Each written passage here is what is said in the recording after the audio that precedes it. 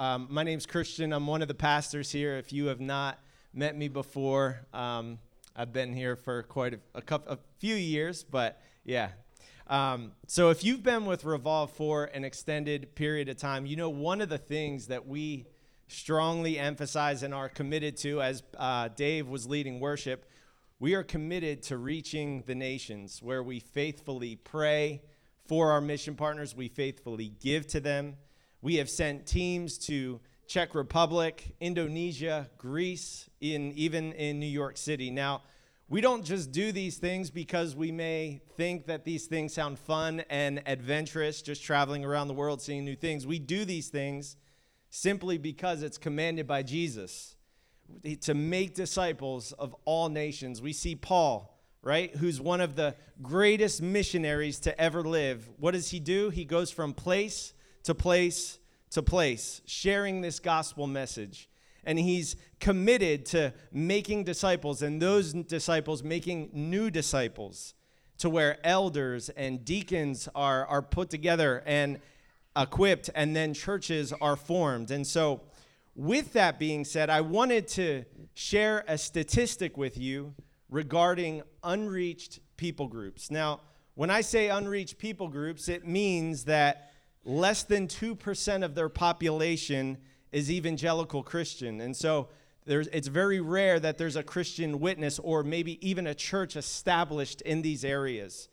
And so currently, right now, there are 3 billion people that are considered unreached in the world today in 2021, where they've never heard the name Jesus. And if they have heard the name Jesus, they have little to no understanding of who he is. They've never heard how much God loves them. They've never heard how they can have eternal life through Jesus. Now, many of you here have probably heard my testimony that it wasn't until I was about 21 years old until someone shared the gospel with me. 21 years old. Yes, I had heard the name Jesus, and yes, I had seen pictures, on walls. I've seen Jesus on a cross, but I had no idea what that actually meant. I didn't understand the significance of it. But once I started growing in my faith and really understanding what it meant to be a follower of Christ, I started asking myself the question, why did it take so long for somebody to tell me that in Cape May County, 200 churches are here? Why didn't anyone share with me? And if anything, it wasn't when someone shared with me, it wasn't here. It was in the state of Pennsylvania. And so one of my biggest fears that I see, not just in my own life, but in the church today, is this idolatry with comfort, safety, and security. And so my goal today is to challenge you with a few questions that I believe are absolutely critical for us to answer as a church and as individual followers of Christ. And so the way we answer these questions will have significant bearing onto the extent to which we are an instrument in God's hand for his glory and the world. Now, I didn't make these questions up. They directly come from the end of Luke chapter 9. So based on God's word, I want to put these questions before you. And listen, they're not easy questions to ask, and these are not easy questions to necessarily answer, but I do think these are questions that we must answer. And so before we go into the text, we're going to be looking at Luke chapter 9, verses 57 through 62. So if you have your Bibles, go ahead and open there. But before we go into the text, let's pray together. Father God, we just do commit this time to you. We pray that as we go through your word, you would just reveal yourself in such a real way, God. I pray that you would put away our own conceptions of who you are, but we would just read the text plainly. And God, that you would speak to us, that you would show us, that you would be putting things specifically on our heart as we go in your word. And so, Father, I pray your name would be glorified today. In Jesus' name, amen. All right, we're starting at Luke 9, 57 through 62. It says this. It says, as they were going along the road, someone said to him, I will follow you wherever you go. And Jesus said to him, foxes have holes and birds of the air have nests, but the Son of Man has nowhere to lay his head. To another he said, "Follow me." But he said, "Lord, let me first go bury my father." And Jesus said to him, "Leave the dead to bury their own dead. But as for you, go and proclaim the kingdom of God." And yet another said, "I will follow you, Lord, but let me first say farewell to those at my home." And Jesus said to him, "No one who puts his hand to the plow and looks back is fit for the kingdom of God." Those are some pretty strong words from Jesus here. And so, in regard to this passage, the first question I want to ask and put on the table is this: are we going to choose comfort, or are we going to choose the cross? Are we going to choose comfort, or are we going to choose the cross? And the reason I ask that question is because the first man in this story is basically saying, "Jesus, I will follow you wherever you go." And in the Gospel of Mark, it says that this man was a teacher of the law. It was customary for guys like this to sort of attach themselves to have a higher standing. And at this point, Jesus does have a following. And so we see this man, he's trying to advance himself. But Jesus replies, he says, "The Son of Man has nowhere to lay his head." In other words, if this man followed Jesus, he was not guaranteed to have a roof over his head. And so in this way, Jesus is making it crystal clear that Christianity is not a path to more comforts or higher status or greater ease in this world, and that the road of following Jesus is not paved with self-advancement. It actually starts with self-denial, picking up a cross. That's why we see a few verses in verse 23. Going back a few verses, it says, "If anyone would come after me, let him deny himself daily and follow me." And so what I want you to do right now is I want you to kind of put yourselves in the shoes of these first century listeners who's hearing this message. This was not an appealing message to the crowds. The cross is a picture of death. And so dying to yourself is this initial invitation. So let me be clear here. Everything that we're talking about right now and everything that we're going to be talking about in this passage is not for mature followers of Christ. This is initially what it means to follow Christ. And what I mean by that is to choose a cross over the comforts of this world. I want you to flip to Luke 10, verse 3. Luke 10, verse 3, Jesus says, "Behold, I am sending you out as lambs in the midst of wolves." Just in case you are wondering, a lamb doesn't go in the middle of wolves looking for comfort.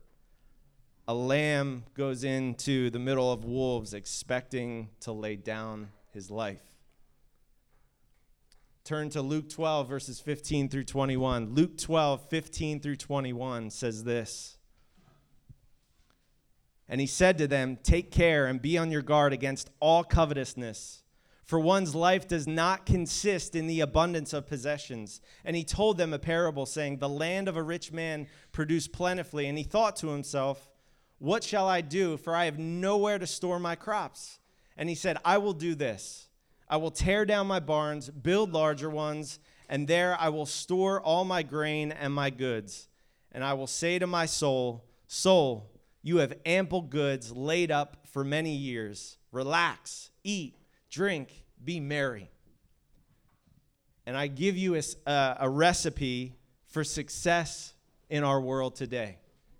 Our country says success is building up as much as you can. Just store it away for a rainy day. Enjoy all this world has to offer. Live your life to your fullest. Do whatever your heart pleases. That's what the world says is success today. But what does God say? Fool, this night your soul is required of you, and the things you have prepared, whose will they be? So is the one who lays up treasure for himself and is not rich toward God. And so we need to ask ourselves the question, what does it mean to be rich towards God? Continuing in Luke chapter 12, verses 32 through 34, says this. It says, fear not, little flock, for it is your Father's good pleasure to give you the kingdom. Sell your possessions. Give to the needy. Provide yourselves with money bags that do not grow old, with a treasure in the heavens that does not fail, where no thief approaches and no moth destroys. For where your treasure is, there will your heart be also. And so listen, we can go on and on and on, passage through passage. But the call of Christ is clear. When Jesus says, "Follow me," it is not an invitation to pray a prayer. This was an invitation to give up your life, to sell possessions, to give up the idol of safety and security, to love your neighbor, to take up your cross, to make Jesus king of your life. King of your life, not just someone who you go to when times get hard, but Jesus comes first in everything, in every aspect of our life. And so just a few weeks ago, you guys may remember one of our mission partners was here, Kevin and Leilani. It was so awesome to have them here. And something that Kevin said, I will never, ever forget. It rocked me to my core. He said, in today's world, we have some believers crying out about injustice. We see it on the news. We see it on social media. And he said, I'm not saying they're not justified, but he said, what I do have a hard time understanding is why aren't followers of Jesus crying out about spiritual injustice? What does Kevin mean when he says spiritual injustice? He's referring to those who've never heard the gospel, who's never heard the name Jesus. 3.2 billion people today in 2021 have never heard the good news of Christ. Church, that shouldn't sit right with us. That if we truly believe this is the word of God, if we truly believe that Jesus Christ died to rescue us from our sin, and that it is the salvation for eternity, we should absolutely feel compelled to reach the nations. And so, if we are not careful, we can create a very comfortable picture of Christianity where we live our entire Christian lives in these comfortable confines of churchianity, all the while turning a blind eye to urgent spiritual injustice. And so what I want to do, I want you to just first take the nations away for a second. I want you to just think about the people in your social circle right now. I want you to be thinking about your neighbors. Does your neighbor know your name? Does your neighbor know that you are a follower of Jesus? Think about people in your own extended family. Have they heard the gospel? Have they heard the gospel? Listen, I'm not here to stand up here to guilt anybody in any way, but I stand up here because there was opportunities that I have missed. But I stand up here because there were people in our own county who've never heard the gospel. Guess what, guys? I was one of them. And so my question to you is, will you share this good news with them? Question number 2, are we going to settle for maintenance or are we going to sacrifice for mission? The reason I ask this question is because when we look at Luke 9 and verse 59 through 60, it says this. It says, to another he said, follow me. But he said, Lord, let me first go and bury my father. Now, scholars debate on whether this man's father had died yet. Some believe that he was about to die. So this man wants to spend his last few days with his father and give him a proper burial, which is something he would want to do. And if anything, that's an obligation that, he's sort of expected to do. Then he would follow Jesus. And many of you here in this room have experienced the death of a loved one. And I couldn't imagine the following day or so meeting Jesus and him basically saying, let somebody else do the funeral. There are more important things to focus on. We see this in Matthew chapter 4 when Jesus calls his first disciples. What do? They give up everything to follow him. They left their jobs. They left their income. They left the income that provided for their families. They left their family members. And so we can see that there is an urgency here. And so the question we have to ask is, what is so urgent? Read verse 60 with me. Luke 9, verse 60 says this, "And Jesus said to him, 'Leave the dead to bury their own dead. But as for you, go and proclaim the kingdom of God.'" Let me say that again. Go and proclaim the kingdom of God. And I know I just did this earlier, but church, if we truly believe the Bible is the word of God and that salvation is through Christ, then we must desire, we should feel compelled to make this known to all people. A couple weeks ago, I had listened to a podcast where a guy, David Platt, is one of my favorite preachers. Yes, I'm a fanboy. Don't make fun of me. He was in the Himalaya mountains, where in some of the most unreached remote villages you can think of. And as they were approaching a few people, they had asked them, what do you guys know about Jesus? And they responded with, "Who's that?" They've never heard his name.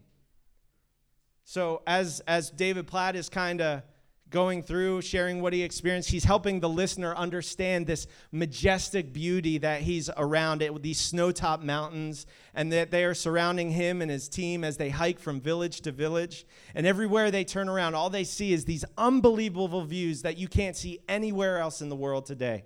And he said something that really struck me. He said, for the last 2,000 years, those mountains have been shouting the glory of God, declaring his greatness, declaring his grandeur, but not for 1 second have those mountains said anything about what Jesus did on the cross. Mountains are silent about that. Why?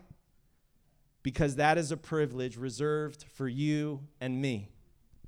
That is a privilege reserved for you and me. We get to make the good news known to all people on how they can go from eternal death to eternal life.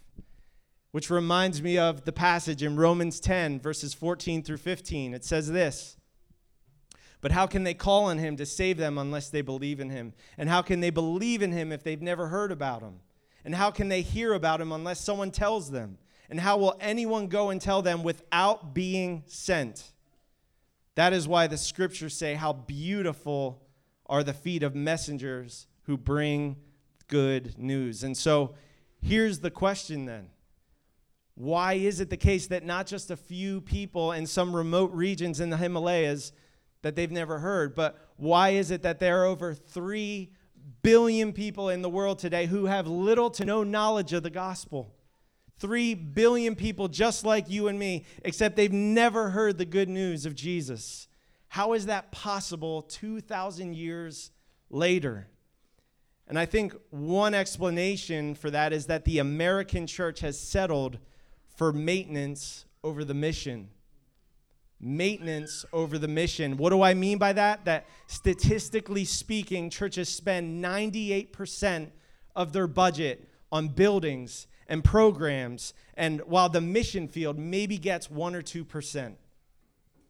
Now, with that being said, I want you to hear me because I want to be super clear on this. I stand up here proud.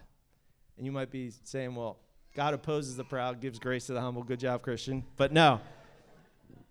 I am proud to be a part of a small local church who meets at a restaurant, who is committed to living out the gospel, where we live, work, and play, but also committed to reaching the nations. Being a part of a small local church in the year 2020, we were able to give over $140,000 to the nations. I don't stand up here to brag. I stand up here to boast about our God and to how he has used ordinary people like us who can faithfully pray and give to the nations and go and make an impact for the kingdom of God. And so it is a joy to serve this church alongside my fellow elders who have helped mold and shape not just me, but my family over the years. And so where am I going with all this? When my family first came here in Revolve in 2013, I specifically remember understanding what it truly meant to follow Jesus.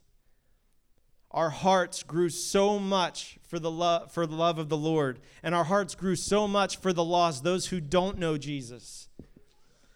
And our hearts grew for the nations. Why? Because so many of them don't know Jesus. And understanding that God has commanded us to take this gospel here in Cape May County to the ends of the earth. And so when we think of missions, we immediately think of just hopping on a plane and crossing an ocean. But there's this major trend that is happening right now around the world, unlike any other time before, where people are moving around the globe. And because of these global trends, mission leaders are kind of rethinking their strategies on how they can take the gospel to unreached people groups. And in God's divine nature, he has brought the nations here in our own backyard. What do I mean by that? What if I told you that right now there are over 120 nations, 52 unreached people groups, 3 hours up the road in Queens, New York? Which is basically right outside of Manhattan. A population of 2.5 million people. Over 120,000 people from Bangladesh, 80,000 Punjabi Sikhs, 50,000 Egyptian Arabs, 14,000 Tibetans, Afghans, Koreans, Moroccans, the list goes on.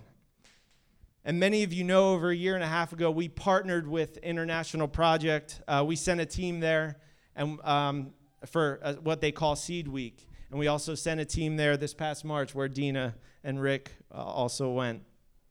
You are there to train for a few hours each morning. You spend a lot of time in prayer, a lot of time in the Word, and then you go out in Queens, New York, one of the most diverse cities in the world today.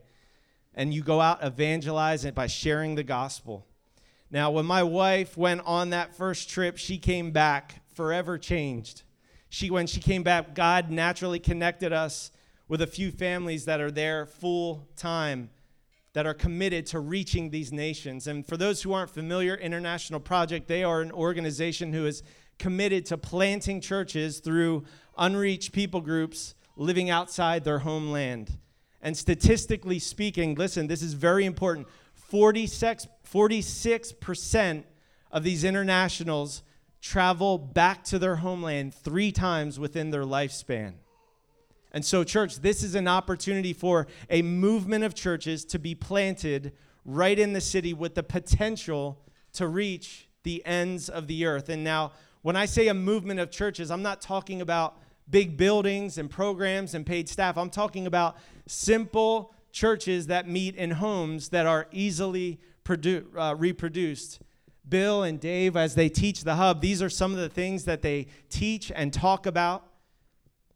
And so typically these are entire families or a person's oikos, or what we call a social circle of people coming to faith. And then another family or a group in the same neighborhood coming to Jesus. And you are equipping these new believers not to just hear the good news, but to help teach them to share and obey the good news with their own people. You see, it's much harder for me as a Caucasian male to try and reach 50,000 Egyptian Arabs. But if an Egyptian Arab household comes to faith, they can be equipped to reach their own people. And that is what International Project is committed to.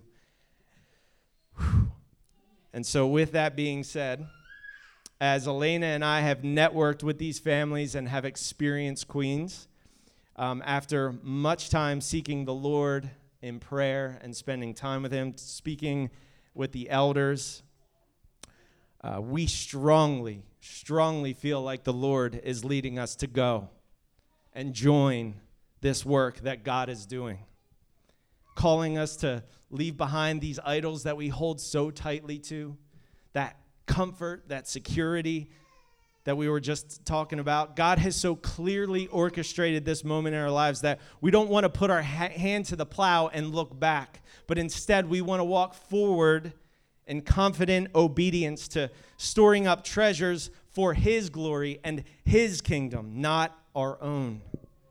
And so we believe that the Lord will go before us to raise enough support, financial support, to make this a reality for our family. And so the time frame is probably around October first. And so if the Lord provides even sooner, we will absolutely prayerfully consider that date. And so we are terrifyingly excited for this next new season, but yet we feel so blessed to be a part of a church family where we know will pray for us, will support us, and partner with us as God allows each of us to be a part of. And so over time, I will be sort of handing off a lot of my responsibilities here at Revolve. And student ministry will continue. We are praying about different opportunities as the Lord has put in front of us, but we will share more as God makes those things clear. But I'm going to go call Pastor Bill up here and have him close us out before I get even more emotional in front of everybody. Thank you guys for letting me share my heart. I'd love to talk with you more individually on what this ministry looks like on the ground and pray about potentially partnering and things along those lines. So thank you guys. It was really hard to write this without bawling my eyes out every time. So, yeah. So I want to kind of tie some of these things up for you guys as we wonder as a congregation, where do we go from here? As Christian was talking, a couple things came to my mind. This idea of mission over maintenance, right? If you guys some of you are new to Revolve and you started coming during COVID, you've never been through the hub. Some of you have been through the hub one time and you don't really know what we were getting at. Some of you have been through the hub 4 times and you started to get what we were getting at. The important thing to realize is that this has always been the DNA of Revolve. And I'm not sure that everybody has maybe realized that, but this is the DNA of Revolve because this is the DNA of being a disciple. As you think about it this way, everyone is supposed to be involved with the mission. You know, when you think about a car, it has 4 wheels. If one of the wheels goes flat, the car stops moving. You know, who you are in Christ, your identity, you're surrendering to Jesus is a wheel. You know, the fact that you're continuing to connect with God and abiding is a wheel. The fact that you're part of a Christian community called the church that encourages you and holds you accountable is a wheel. And the mission is a wheel. And if you pop any of those wheels, the car stops moving. And then you slip back into maintenance over mission. You know, it was in Acts chapter 2 during Pentecost that the early group of believers received people that God sent to them and told them the good news. It was those believers who received the good news that went back to their hometowns, bringing the gospel with them. That's why there was already a church in Rome, because of people who came during Pentecost.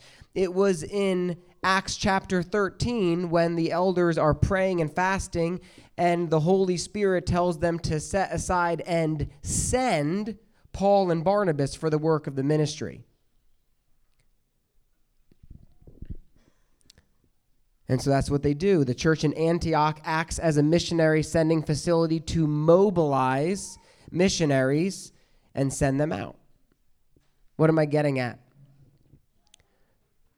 From there, Paul goes from town to town, planting churches, and then he doubles back, and it says Paul returned through all the areas that he had gone, appointing elders as he went, strengthening the church and reminding them that it is with many hardships they must enter the kingdom of God.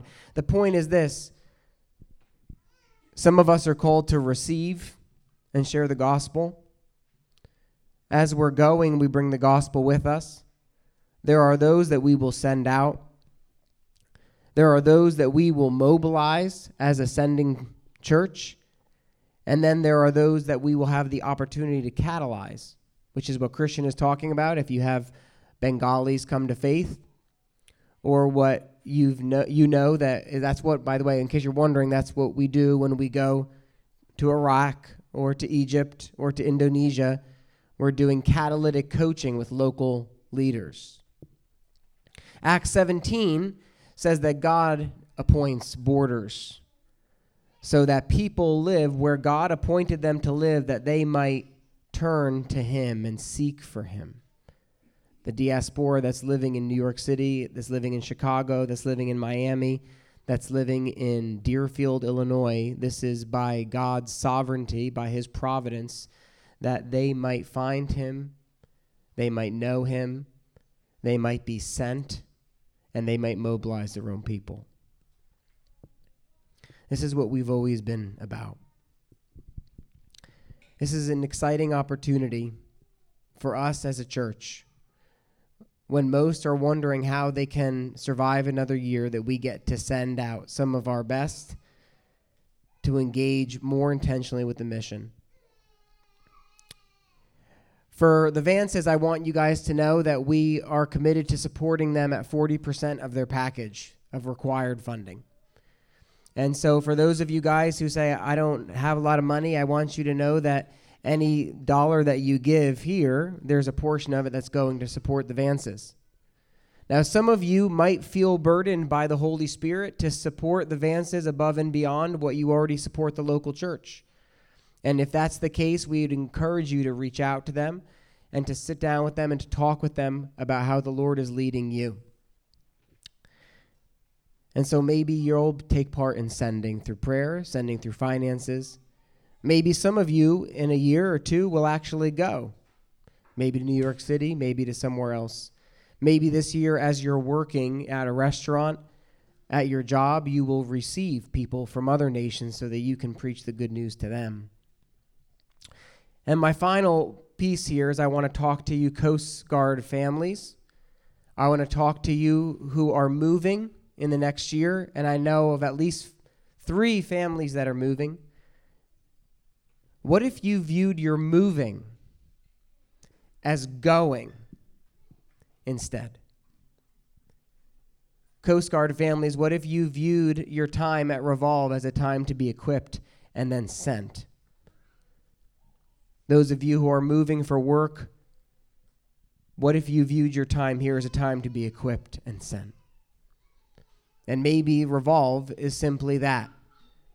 Not the biggest church, not the flashiest church, not a church with a book deal or a podcast, not a church where the pastor is really cool, but he's actually kind of socially awkward when you talk to him.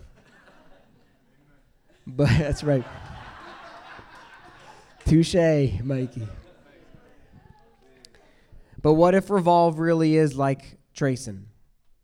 What if Revolve is a spiritual training center, and that's our role in this big thing? Just train people up and send them out. And so let's pray. I'm going to pray for the Vances. We're going to pray over them more officially when they are commissioned out, and so I'm just going to pray for them generally now. Father God, I rejoice that in your providence you have brought the Vances to us.